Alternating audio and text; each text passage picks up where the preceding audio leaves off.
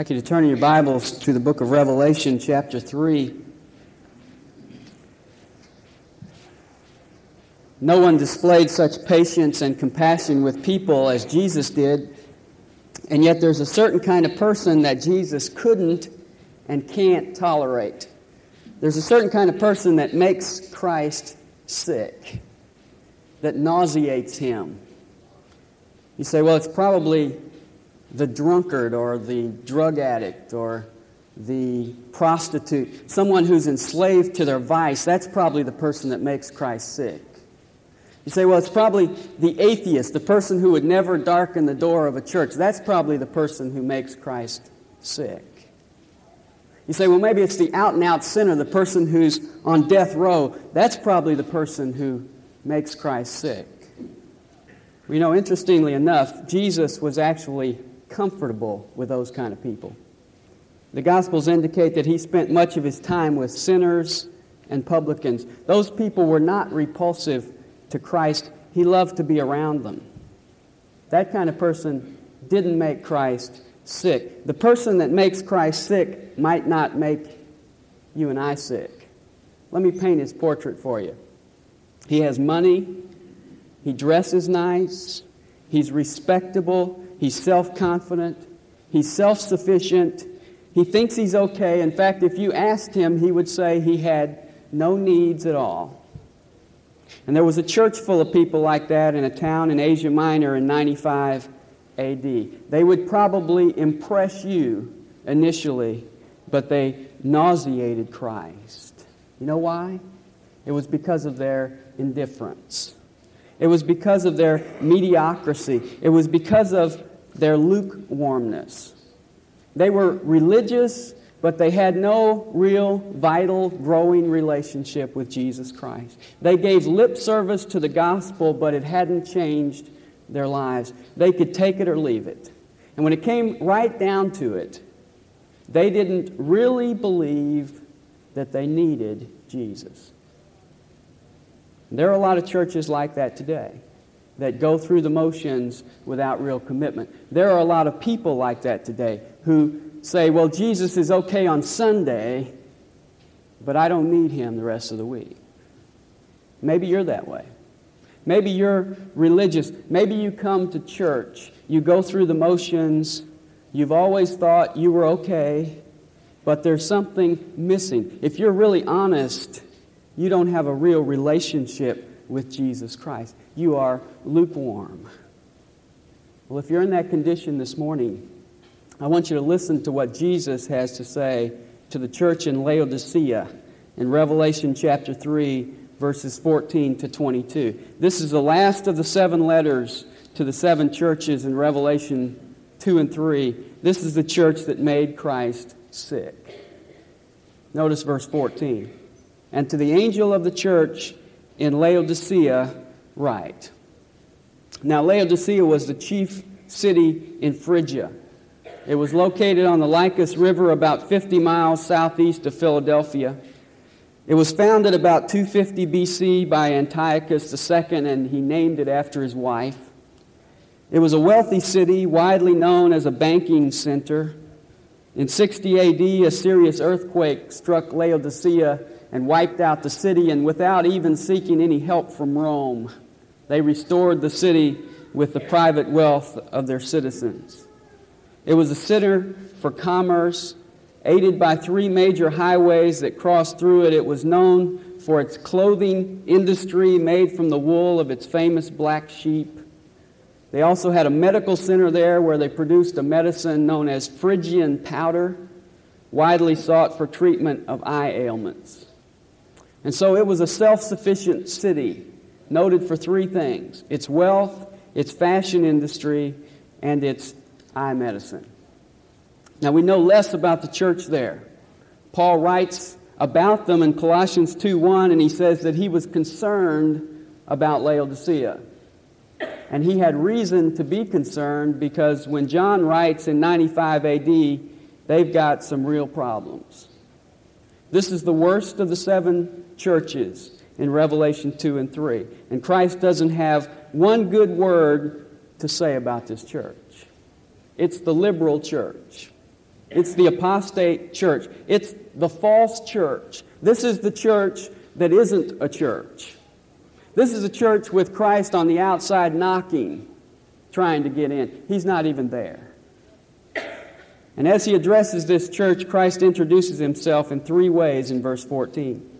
He says, the Amen, the faithful and true witness, the beginning of the creation of God, says this. He introduces himself three ways. The first way he introduces himself is as the Amen. And this is the same word translated verily or truly in your Bible at the beginning of a statement. In fact, it's used in tandem 25 times in the Gospel of John, where Jesus says verily, verily, or truly, truly. The word means true. It's the same word used at the end of a prayer, amen. You probably never thought about what amen means. You probably thought it means the end. Open your eyes. That's not what it means. It means so be it, or it is true. And so it's a guarantee or an affirmation of the truth of a statement. And this is the only time in the Bible where it's ever used as a title. And Jesus says, I am the Amen. I am the stamp of guarantee. I am the seal. I am the so be it for the promises of God. Paul said in 2 Corinthians 1:20, for all the promises of God are in Christ are yes, and in Christ they are amen. They are true. You know, so much of the so-called church today doubts the truth of God's Word and denies the promises of God and doesn't really take seriously what God says. Jesus writes to a church like that and he says, I am the Amen. I am the one who makes it all true. I'm the one who verifies the Word of God. I am the affirmation and the confirmation of the promises of God. And then secondly, he introduces himself as the faithful and true witness. Not only is he the guarantee of the truth, he is the communicator of the truth. He is announcing and declaring and testifying. He says, I am the witness. And as such, he is true and faithful, in contrast to this church that is neither true nor faithful. You know, the idea of a true witness is kind of foreign to our culture. If you watch television, you watch some of these Senate hearings, and they'll have a guy sitting there at the Senate hearing, and they'll ask him questions, and they'll ask him the question, and then he'll lean over and whisper with his lawyer for a while, and then he'll come back and give some kind of guarded answer to the question. We're not used to having true witnesses. But Jesus says, I am the faithful and true witness. Jesus says, I tell you the truth about God, I tell you the truth about myself, and I tell you the truth about you. And then thirdly, he calls himself the beginning of the creation of God. And that word beginning is the Greek word arche. It means source or origin. It's the same word used later in Revelation 21:6 and 22:13, where Jesus says, I am the Alpha and Omega, the beginning and the end. Jesus is the source of all creation. And evolutionists today talk about a first cause. They talk about, we want to uncover the first cause. Well, the first cause has already been uncovered. Because Jesus says, I am the first cause of the creation of God. John 1:3 says, all things came into being through Him. Colossians 1:16, for in Him all things were created. He is the creator of the universe. And to this church that was so self-sufficient and so independent, that didn't think they needed anyone or anything, Christ says, I am the source of everything. And you see a contrast as he introduces himself, because he's writing to a church full of false professors. And he says, I'm the Amen. I'm the truth. He's writing to a church of unfaithful witnesses. And he says, I'm the faithful witness. And he's writing to a church that didn't need anything. And he says, I am the source of everything you need. And so having established his credibility, Christ now speaks to the church in Laodicea. And what you'll notice initially at the beginning of this letter is that there is no commendation. You won't find one. Christ starts out with his condemnation in verses 15 and 16. And these are cutting words. He says, I know your deeds. that you were neither cold nor hot. I would that you were cold or hot. So because you are lukewarm and neither hot nor cold, I will spit you out of my mouth. Christ says, you're not hot and you're not cold. You're lukewarm, and I will spew you out of my mouth. I want you to think about something that makes you want to vomit, because that's the word used here. Maybe for you, you've been working in the yard and you're tired and you're thirsty, and you go up to the hose and you pick up the hose and you turn it on and you put it in your mouth, and you forget that it was laying there in the sun sort of getting lukewarm. And unless you're real thirsty, you're going to go and spew it out of your mouth. That's the word used here. Or think about something that you can't keep down. At Mid-South, we had an iron gut competition. And we challenged some of our young men. I don't see either of them here. But we gave them some 7-Up, and then we put some things in there to sort of enhance the drink, like sardines and blue cheese and warm yogurt and Gerber's squash. And then they were to drink this. And we had a lot of spewing going on in that competition. Well, think about what it is for you. For me, it's grits. I was born in Nashville, raised in Nashville. They kept sticking it on my plate, and I just kept saying, ugh. I never tasted it, but if I did, I know what I would do. I would spew it out, okay?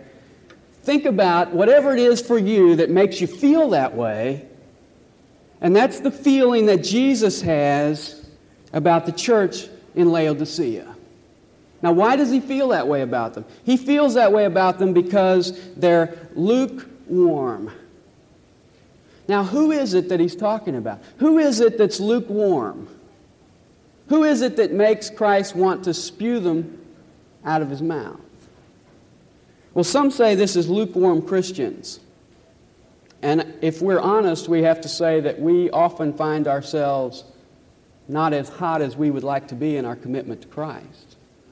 And this passage would preach real well if I did it that way, because I could really make you feel really miserable this morning if I directed it toward you. But I really don't feel comfortable with that, because I don't think that's who he's talking about here, because Christ doesn't vomit Christians out of his mouth no matter how distasteful they get. Jesus said in John 6:37, the one who comes to me I will certainly not, what? Cast out. That's his promise. And that's the promise we have as Christians, that no matter how distasteful I become to him, he promises that he'll never cast me away. He'll never spit me out. You say, well, who's he talking about here? Well, he talks about 3 groups. He talks about the hot and the cold and the lukewarm. So maybe if we define those groups, we'll understand who we're talking about. Who's the hot? Well, the hot would be true believers. The hot would be those who have spiritual life. Those with genuine spiritual fervor. Those that have God the Holy Spirit within them actively producing fruit in their lives. God has transformed them from cold to hot. They're believers. The cold, on the other hand, are those who are cold to the things of God. The gospel leaves them unmoved. They're openly and blatantly uncommitted. They're not making any pretense about it. If you ask them, they say, I'm not a believer.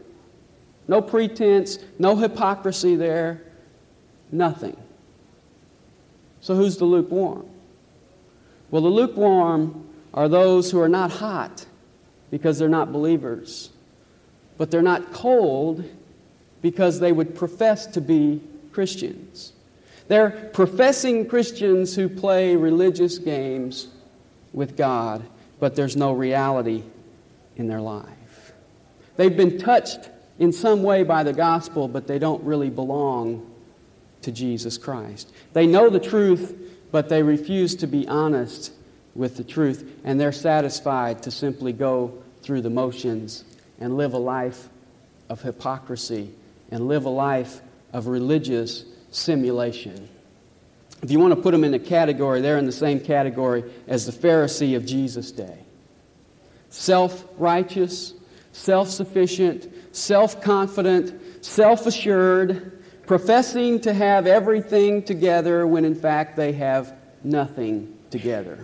And if you look carefully in the Gospels, you'll find that Jesus reserved his most trenchant words for them.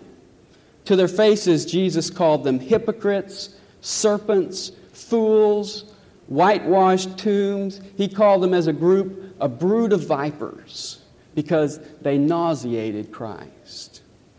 Just as they continue to do today, sitting in churches, folding their pious hands.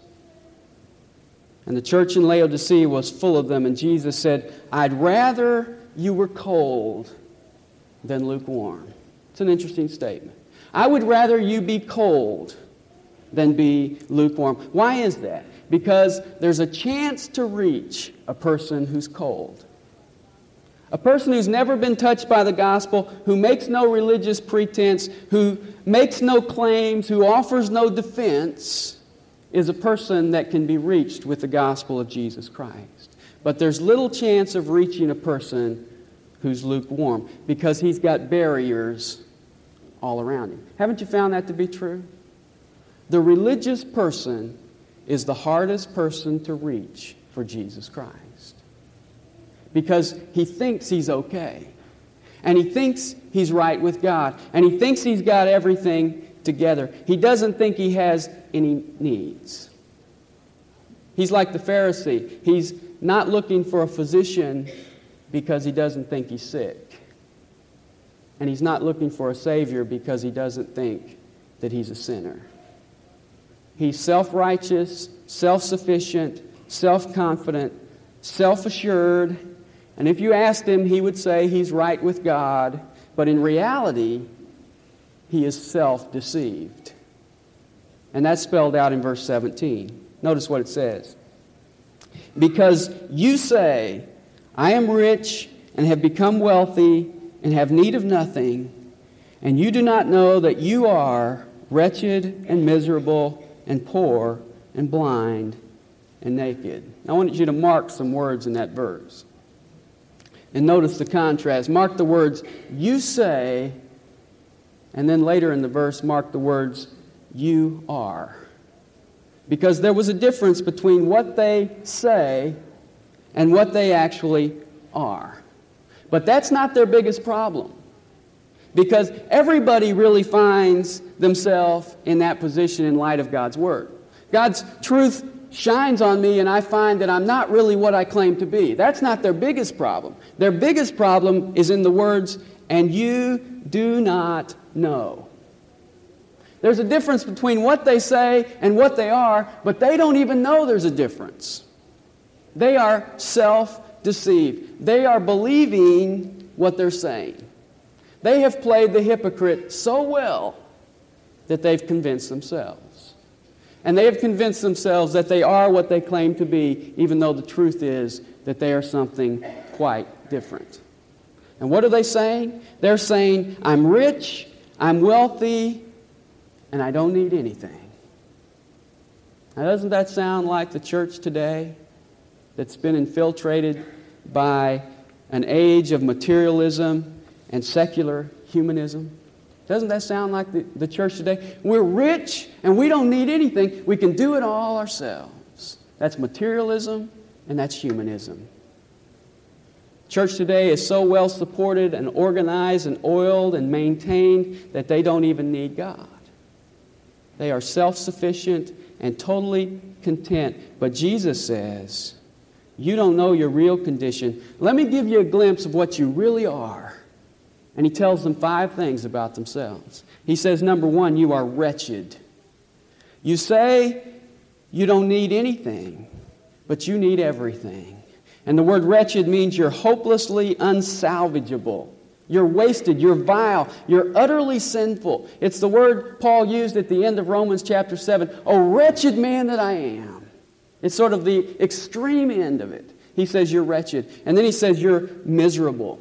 You think you're in a position where people ought to envy you. In fact, you are the most pitiful of all people.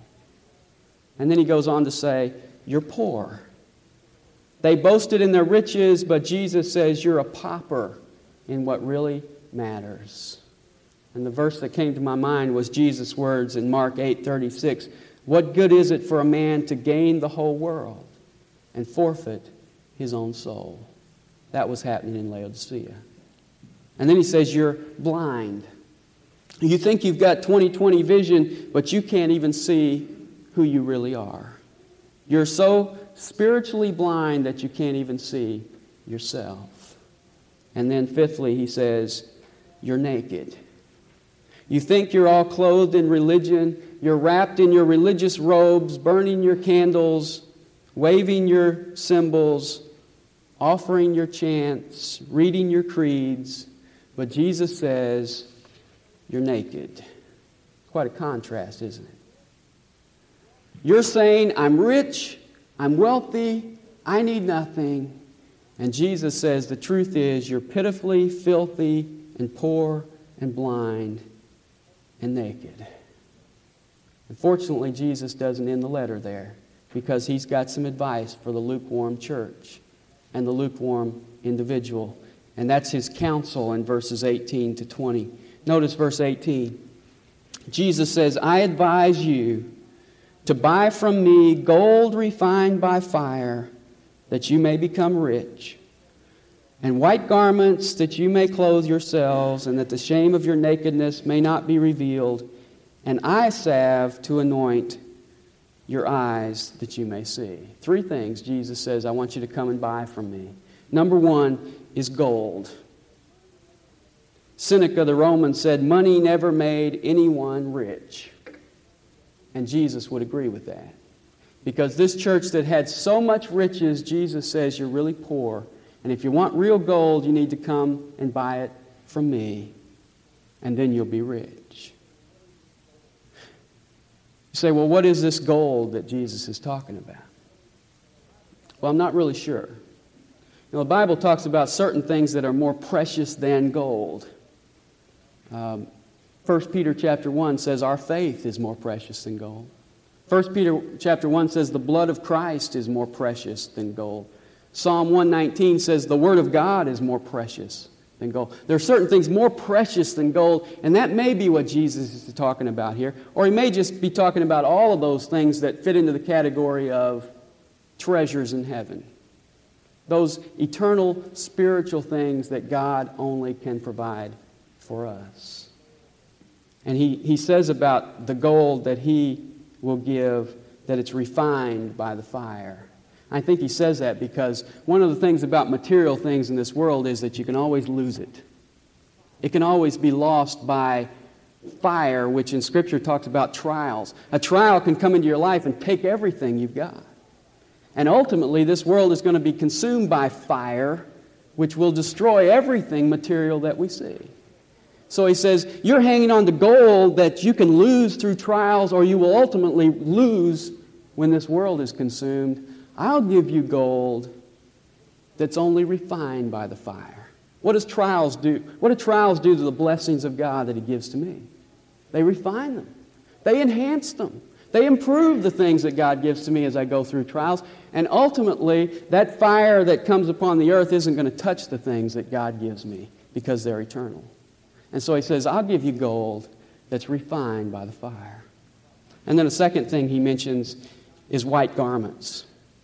And white garments in Scripture speak of righteousness. And they didn't have any. They were clothed in self-righteousness, and Christ says, in reality, you're naked and your shame is showing. Just like Adam and Eve when they went and put the fig leaves on because of their shame. These people had clothed themselves in self-righteousness, and it hadn't dealt with the guilt in their life. And just as God provided a covering for Adam and Eve, he offers white garments to those who come to him. His righteousness to cover us.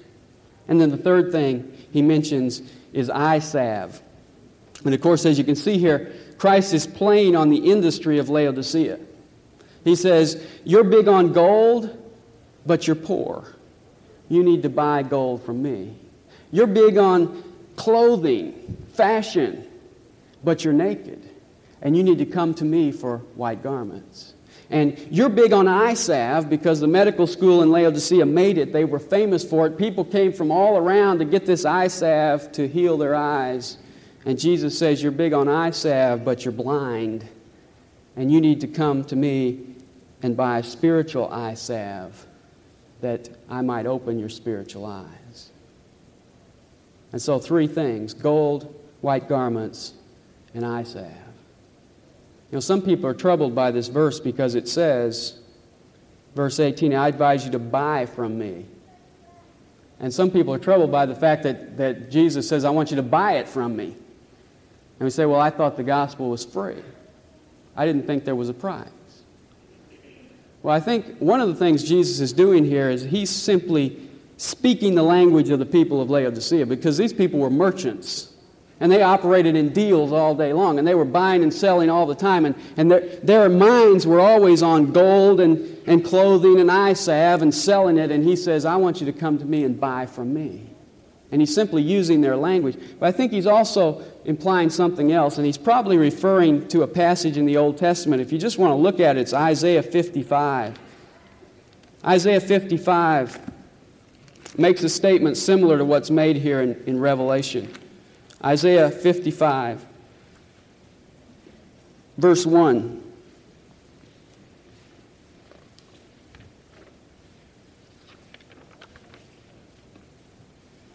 Everyone who thirsts, come to the waters, and you who have no money, come, buy and eat. Come if you have no money, because you can still buy. Come buy wine and milk without money and without cost. Why do you spend money for what is not bread, and your wages for what doesn't satisfy? Now, he writes to these people, and they had money, but he says, come and buy without money. Buy from me. And of course, in relationship to the gospel, the price has been paid because Jesus paid the price on the cross of Calvary. But God speaks the language of the people, and he says, You're taking your money and you're trying to buy everything that satisfies you. Come and buy from me. You don't even need money. Just come and buy from me what really satisfies, the water of life. And Jesus says the same thing. Using the analogies of what they were really into in material things, he says, come and buy those things from me. The price has been paid by Christ. The only price involved for you and me is mentioned back here in Revelation chapter 3. And it's in verse 19. Where he says, those whom I love, I reprove and discipline. Be zealous, therefore, and repent. Jesus says, I'm writing this rebuke to you because I love you. Here's the church he's about to spew out of his mouth, and he still loves them. And he says, I'm writing this rebuke because I love you. Here's what I want you to do. I want you to be zealous, and I want you to repent. You know what the cost is for you and me? It's to repent. And repent means to turn around. It means to let go of what I'm holding on to and to turn around and to come to God. That's the price involved in salvation. Some of us think of repentance as being sorry, being sad. That's not really the idea behind repentance. Repentance means to turn around. In fact, in 2 Corinthians chapter 7, verses 9 and 10, it tells us there that sorrow leads to repentance, and repentance leads to salvation. So sorrow is not, in fact, repentance. You can be very sorry for your situation and your sin. That doesn't mean you have turned around. I was out in Seattle speaking out there. There was a fellow there. He was going into 12th grade this year. Football player. He's also very involved in a gang out there, which was something very new to me. Samoan fella, real good-looking guy and everything. And I gave an invitation on Wednesday night, and he stayed behind weeping, just kept weeping and weeping, and a couple counselors dealt with him, and he just couldn't stop crying. He couldn't even communicate with him. He was weeping so much, and just kept saying he was sorry for the things he had done. But he didn't make a commitment to Christ. And everybody in the camp was excited that, so-and-so, Mike, got saved.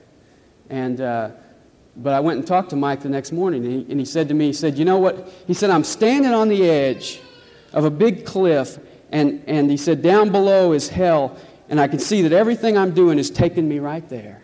And he said, the side is kind of crumbling. I don't know who counseled with him. They did a great job. He said, the side is kind of crumbling in on me, and I'm up against the ledge, and I know that's where I'm going.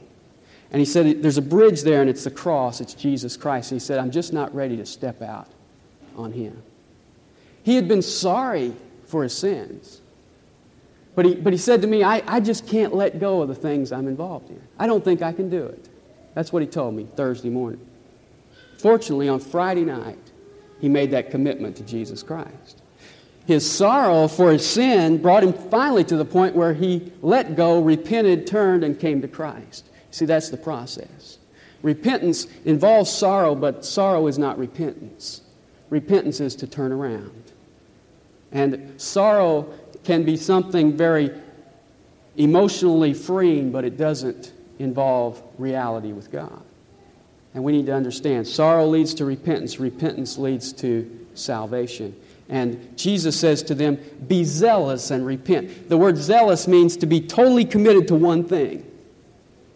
They have been totally committed to gold and clothing and their business and making money. And he says, I want you to be totally committed to the fact that I can provide what you need. I want you to be zealous, and then I want you to repent. Let go of what you're hanging on to and come to me. And then Jesus gives an invitation, and it's a familiar one in verse 20. He says, behold, I stand at the door and knock. If anyone hears my voice and opens the door, I will come into him and will dine with him, and he with me. That's a verse I use a lot with people, individuals. When I'm explaining the gospel to him, I've had theologians tell me that I can't use this verse because it's not a verse designed for individuals, it's a verse designed for the church. Well, if you look carefully at the verse, you'll see that Jesus is not really knocking to get into the church. In fact, this is not really a church. Because Jesus is not inside. If Jesus is not inside, then they're not a church. Because a church is made up of individuals with Jesus in their life. So he's outside knocking. But if you'll notice carefully the verse, notice the pronouns. He says, behold, I stand at the door and knock. If anyone hears my voice and opens the door, I will come into him and will dine with him and he with me. He's knocking generally on the door of this church, but he wants to come into the lives of individuals. It's a personal verse. And so he's applying it personally, and he's also applying it universally because he says anyone can open the door. And the invitation is given this way. We see Jesus knocking at the door. Jesus is not a gate crasher. He waits at the door and he's knocking. He doesn't push himself in where he's not wanted. He's knocking. But not only is he knocking, we find also in verse 20 that he is calling. Because he says, if anyone hears my voice. And so he's at the door and he's knocking and he's calling out to us. Maybe you're sitting here this morning and you've heard Christ knocking. And you hear Christ calling to you individually. What do you need to do? He says, if anyone will open the door. Open the door. What does that mean? Open the door means simply open your life up. It's the idea of being willing. It's the idea of simply opening yourself up to Christ. He's knocking. He's calling. He wants to come in. The only condition is that you open the door. That's your will. That's releasing your will to allow him to come in. And then the promise of what he will do is, he says, I will come in and I will dine with him and he with me. In the first century, dining was a big thing because they didn't have 3 big meals a day. They had one big meal, usually in the evening. And they came together and they actually laid around the table because they planned to be there a while. And they ate together and they fellowshiped together. They shared together. And Jesus is saying, I will come into you and I will have genuine fellowship with you. We will dine together and I will provide you with spiritual nourishment. What a promise. And then we see his challenge finally in verse 21. He says, he who overcomes, I will grant to him to sit down with me on my throne, as I also overcame and sat down with my Father on his throne. Not only will we fellowship with him now, but we have the promise of reigning with him then. It's as if he's saying, I will come into you in the evening, and we will fellowship through the evening and through the night, and then when the morning comes and the dawn breaks and the kingdom begins, we'll reign together. What a promise. Fellowship now, reigning with Him then. And then he closes this letter with those familiar words that we've seen in each of the other letters. He who has an ear, let him hear what the Spirit says to the churches. This is not just a letter to the Laodicean church in the first century. It's a letter to the churches in general and to people in general who find themselves in the same condition, who are lukewarm, who profess to be Christians but are just going through the motions. And Jesus says you need to realize, first of all, who you are, that you've got a need. You are poor and blind and naked spiritually.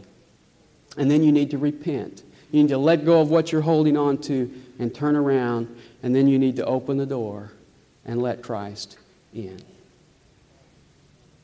You know, there's a painting that hangs at St. Paul's Cathedral in London.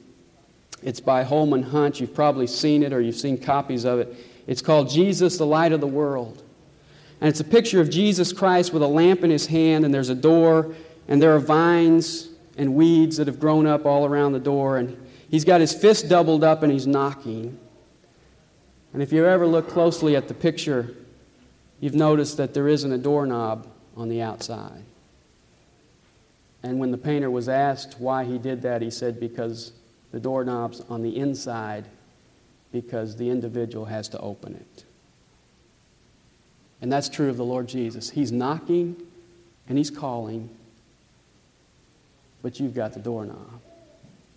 And you're the one who opens it. His promise is, if you'll open it, I'll come in. And today, if you find yourself in this condition, Jesus is knocking and He's calling and He's waiting for you. Let's close in prayer. Father, we thank You today for this letter that describes for us those who are lukewarm. And Father, if there are those sitting here today who have made a profession of faith in Christ, but maybe it's not real, Lord, I pray that You would convict their hearts today. Bring them to really realize their true condition before You, and that they might truly repent and turn and open the door, Lord Jesus, that they might know what real fellowship is and the real promise of reigning with You for eternity. And Lord, we just thank You for Your promises and for Your faithfulness, even to the church that makes you want to spew it out of your mouth. Lord, we see Your love as You write to them. And we thank You for that kind of love that goes beyond our comprehension. We thank You in Your worthy name. Amen.